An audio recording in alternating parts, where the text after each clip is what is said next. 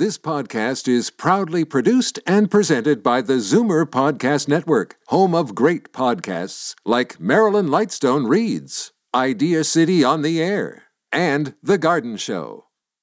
The most memorable interviews and listener calls from the week that was on Fight Back with Libby Znaimer. Welcome to the best of Fight Back with Jane Brown. Good afternoon, and welcome to the Saturday edition of the Best of Fight Back from the week that was. There continues to be a worrying development as the summer winds down. Higher case numbers of COVID-19 in Ontario, over 300 on some days this past week. And while these cases are concentrated among young adults, this trend has unsettling implications for older people. The last thing we would want to see are renewed outbreaks of the virus in long-term care, which result in deadly consequences. And then there are the outbreaks that have already started in schools as children continue to go back to class. Our Zoomer squad joined Libby Znaimer on Monday to discuss. Peter Muggeridge, senior editor of Zoomer magazine, Bill Van Gorder, interim chief policy officer at CARP, and David Kravitz, vice president here at Zoomer Media and CARP's chief marketing officer. I think that the real fear here is going to be whether the bubble spills back over into the Zoomers, and I think that that's the big worry. I think if a lot of young people are congregating and quickly creating mutual infection or contagion back and forth so that you're seeing a spike. The question is, do they then go back home? Where are they being isolated? How are we protecting the population that is most vulnerable? Because if you knew that all of these younger people are going to survive this and are going to be fine, I'm not saying you would be indifferent to it or not care about it, but you'd have a very different response than if you thought that they're now going to fan out back into the wider community, and that older people who have been so assiduously trying to protect themselves are suddenly going to be hit with potential, infected people or contagious people. That's the worry. Where does it lead from here? And I don't have a good answer, except it's up to every one of us and our listeners to be very, very careful about expanding our bubble. Yeah. Bill, what about long-term care? What are the worries there? Well, with long-term care, of course, as the rates go up and climb dramatically in Ontario, really concerned about what this is going to mean to long-term care's loosening up on their restrictions, because there's been a real dichotomy of issues around how do we allow our older adults in long-term care to live a proper and useful life where they can flourish, rather than under the strong restrictions that really created health and mental problems with many of them. So as the rates go up outside, it's going to put pressure again on long-term care facilities, and seniors CARP members are very concerned that it is the younger people who are really inconsistent or actually ignoring restrictions. The last survey I saw showed 53% of people were still not strongly fighting and doing the things they had to do to control COVID. All of this creates real worry for our older adults. Peter, I'm also wondering about, kind of a generational antipathy as a result of this. What do you see there? Yeah, well, I guess the big problem is that young people just aren't scared of getting it. Like, the overwhelming majority, it has, don't even show symptoms when they have it. They have, they don't have to go to hospitals. Some do, but most don't. So, and they've been at it now since March, and it's hard to keep them focused on the goal because, well, they're going back to school now. They're getting back together with their friends. In their minds, they've done their bit, and it's time to move on with their lives. And so I can understand their viewpoint, but it's not really conducive eliminating this pandemic. Are you finding that in your own son? he's quite good, but he's back to school now, and he just wants to hang around with his friends, and he wants to, he rented the ice the other day to play hockey, and those kind of things are good for him, and I'm very supportive, but also there's that chance that are we letting our guard down? Are we letting him do too many things? So again, it's like everything with this pandemic, where you just don't know how much you can do. You don't know where to stop. It's just the sort of fear that lingers on everything you do. Peter Muggeridge, senior editor of Zoomer magazine, Bill Van Gorder, interim chief policy officer at CARP, and David Kravitz, vice president at Zoomer Media and CARP's chief marketing officer, our Monday Zoomer Squad. You're listening to the best of Fight Back. I'm Jane Brown.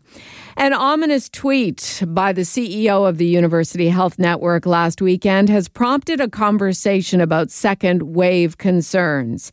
Dr. Kevin Smith posted, quote, "I'm worried. We've gone from 0 COVID inpatients for some weeks to 7, the majority in ICU. It's time to act. We know how to turn the tide on increasing cases of COVID. Mask, physically distance, hand wash, limit gatherings, test, trace, isolate, get serious."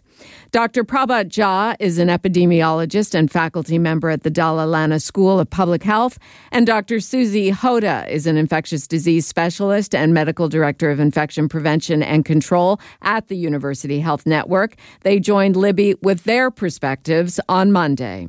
It's very worrisome what we're seeing, the trends in Ontario as well as within Toronto where we are located. We're definitely seeing case counts go up and fairly rapidly over the last couple of weeks. To me, that signals that we could be entering into a second wave, and it's very worrisome indeed. Mm-hmm. Dr. Jha, do you think that we are entering into a second wave, or is this just some kind of random spike because people are socializing? I think it's actually a rebound wave, not a second wave. And I'll tell you the difference. A second wave would mean basically we've controlled the infection completely, and then it has been hanging around and then comes back in a big way. I don't think we're at that stage. I respect what Dr. Smith has put out as a caution, but there was one part where he made some conjecture, which I think we have to be careful about, which is he was worried that are we going to get back into basically hospitalizations and death doubling every few days as occurred in April?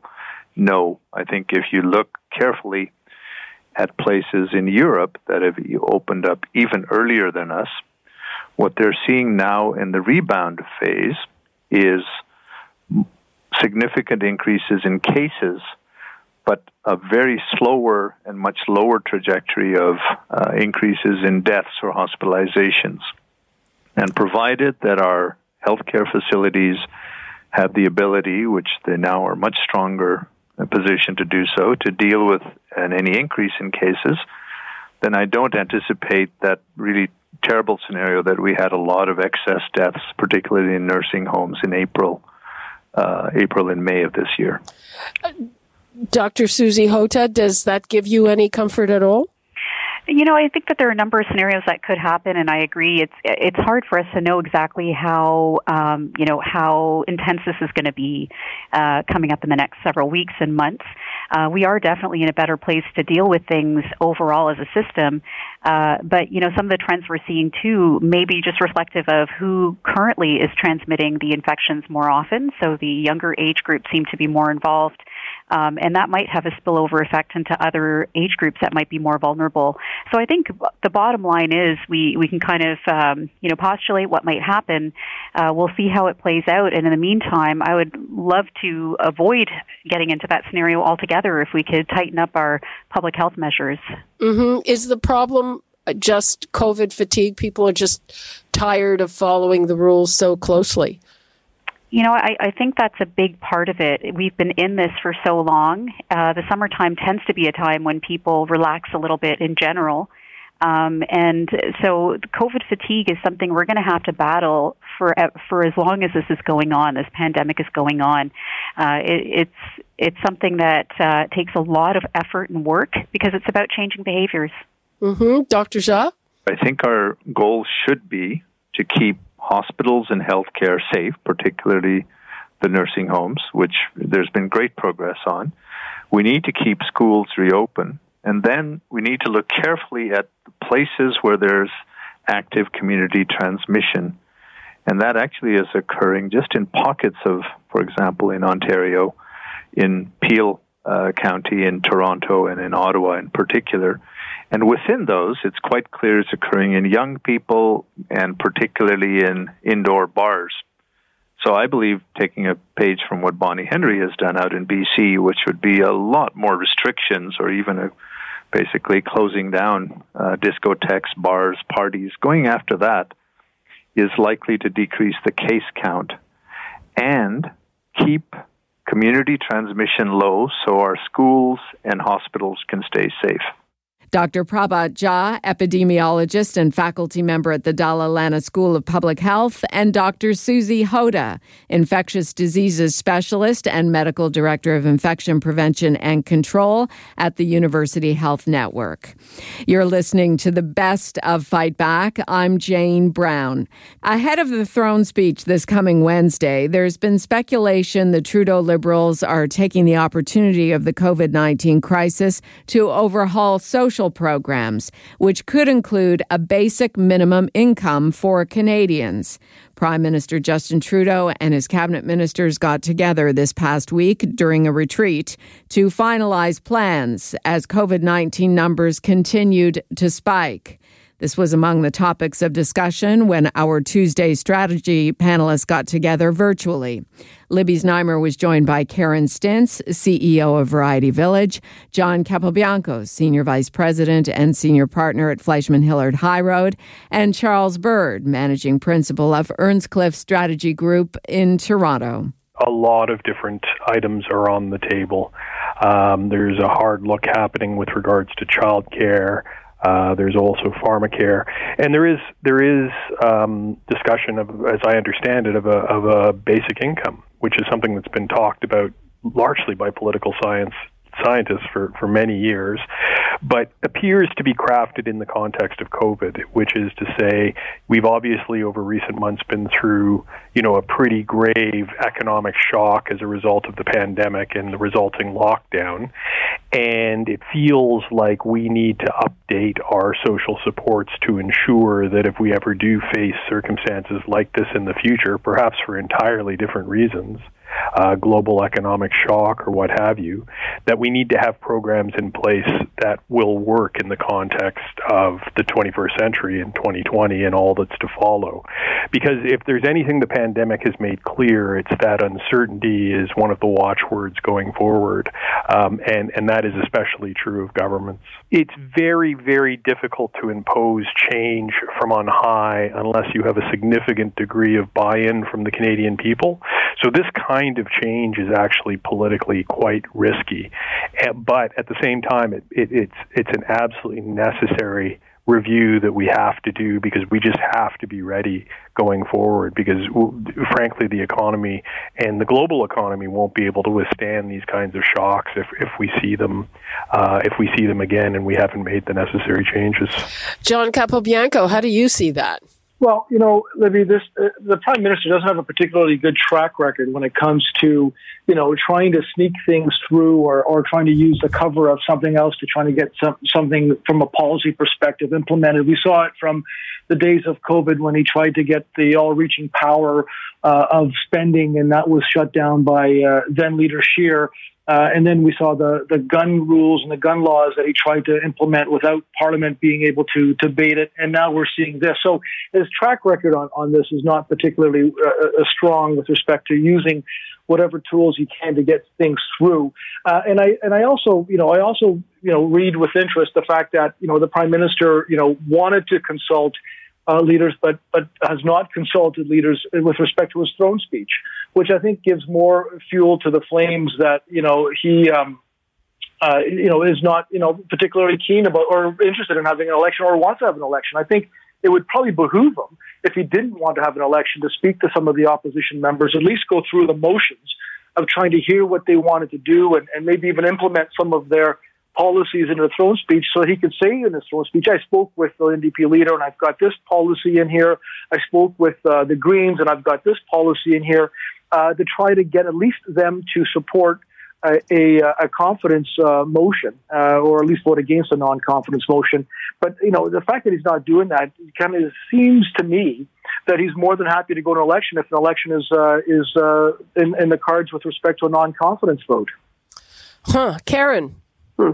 Yeah, no, I think, when we take a step back, I think that the Prime Minister would be wise to recognize that he has a minority government and that Canadians had gone to the polls, within, a year and a half ago, and specifically voted to give the Liberals a minority government because they didn't have confidence in that government. So to come up with these bold policy changes, there's nothing wrong with reviewing them and bringing those types of changes to the public during an election. But to impose them at this time, I think would be premature and, to Charles' point, very, very risky. And I also think having an election right now is very, very risky because we don't, for all kinds of reasons, I don't think anybody wants an election. And so I would just, for the Prime Minister to be bold, and it's great to have a vision, it's great to have a sense of how we're going to pull through this, that's all important, but we're not through it yet. We're not even remotely through it yet. And so to be positioning this government as a majority government with a mandate to do these major social changes, I think is overreach. Karen Stintz, CEO of Variety Village, John Capobianco, Senior Vice President and Senior Partner at Fleischman Hillard High Road, and Charles Bird, Managing Principal of Earnscliffe Strategy Group in Toronto. Fight Back's Tuesday Strategy Panel. This is the best of Fight Back on Zoomer Radio. I'm Jane Brown. The Canadian Emergency Response Benefit, known as CERB, is coming to an end on September 27th. The plan is to move most of the recipients to employment insurance. With the throne speech coming up on Wednesday, that gives the Trudeau Liberals just 4 days to make any tweaks needed to EI, along with other recovery benefits. According to a report by the Canadian Centre for Policy Alternatives, around 4 million Canadians will be affected. Only about half, 2.1 million of those, will be eligible for EI, and 3/4 of those who rely on CERB will be left worse off. The report also says it will exacerbate one of the major inequalities sparked by the pandemic, the she-cession, the fact that women have been particularly hard hit. Not to mention that this is a development that will spill over into the entire economy and hurt business as well. Joining Libby on Tuesday to discuss, Tony Ellenis, President and CEO of the Ontario Restaurant, Hotel and Motel Association, and David McDonald, Senior Economist at the Canadian Centre for Policy Alternatives. One of my concerns, I guess, going from CERB onto other programs is that while most people should be able to gain access through some of the other programs, whether it's EI or whether it's some of these new Canada Recovery benefits that are brand new, there are about 500,000 people who won't be able to gain access to any of them. And for the folks who do gain access, one of the things I think that they should be prepared for is to receive less money. So the CERB provided a flat $500 a week, but on average, people are going to get $377 a week across all these new benefits. So it's a fair reduction for people. I mean, going from $500 to $377. And the other thing to note is that all these benefits are taxable, but CERB didn't withdraw that money, didn't withhold that money up front. But EI, as well as these new benefits, these Canada Recovery benefits, will withdraw that money up front. And so a lot of people are going to notice that they're going to be receiving less. Withdrawing the taxes up front isn't necessarily a bad thing, but I think people really need to be prepared that the amount, the support that they're getting is going to change.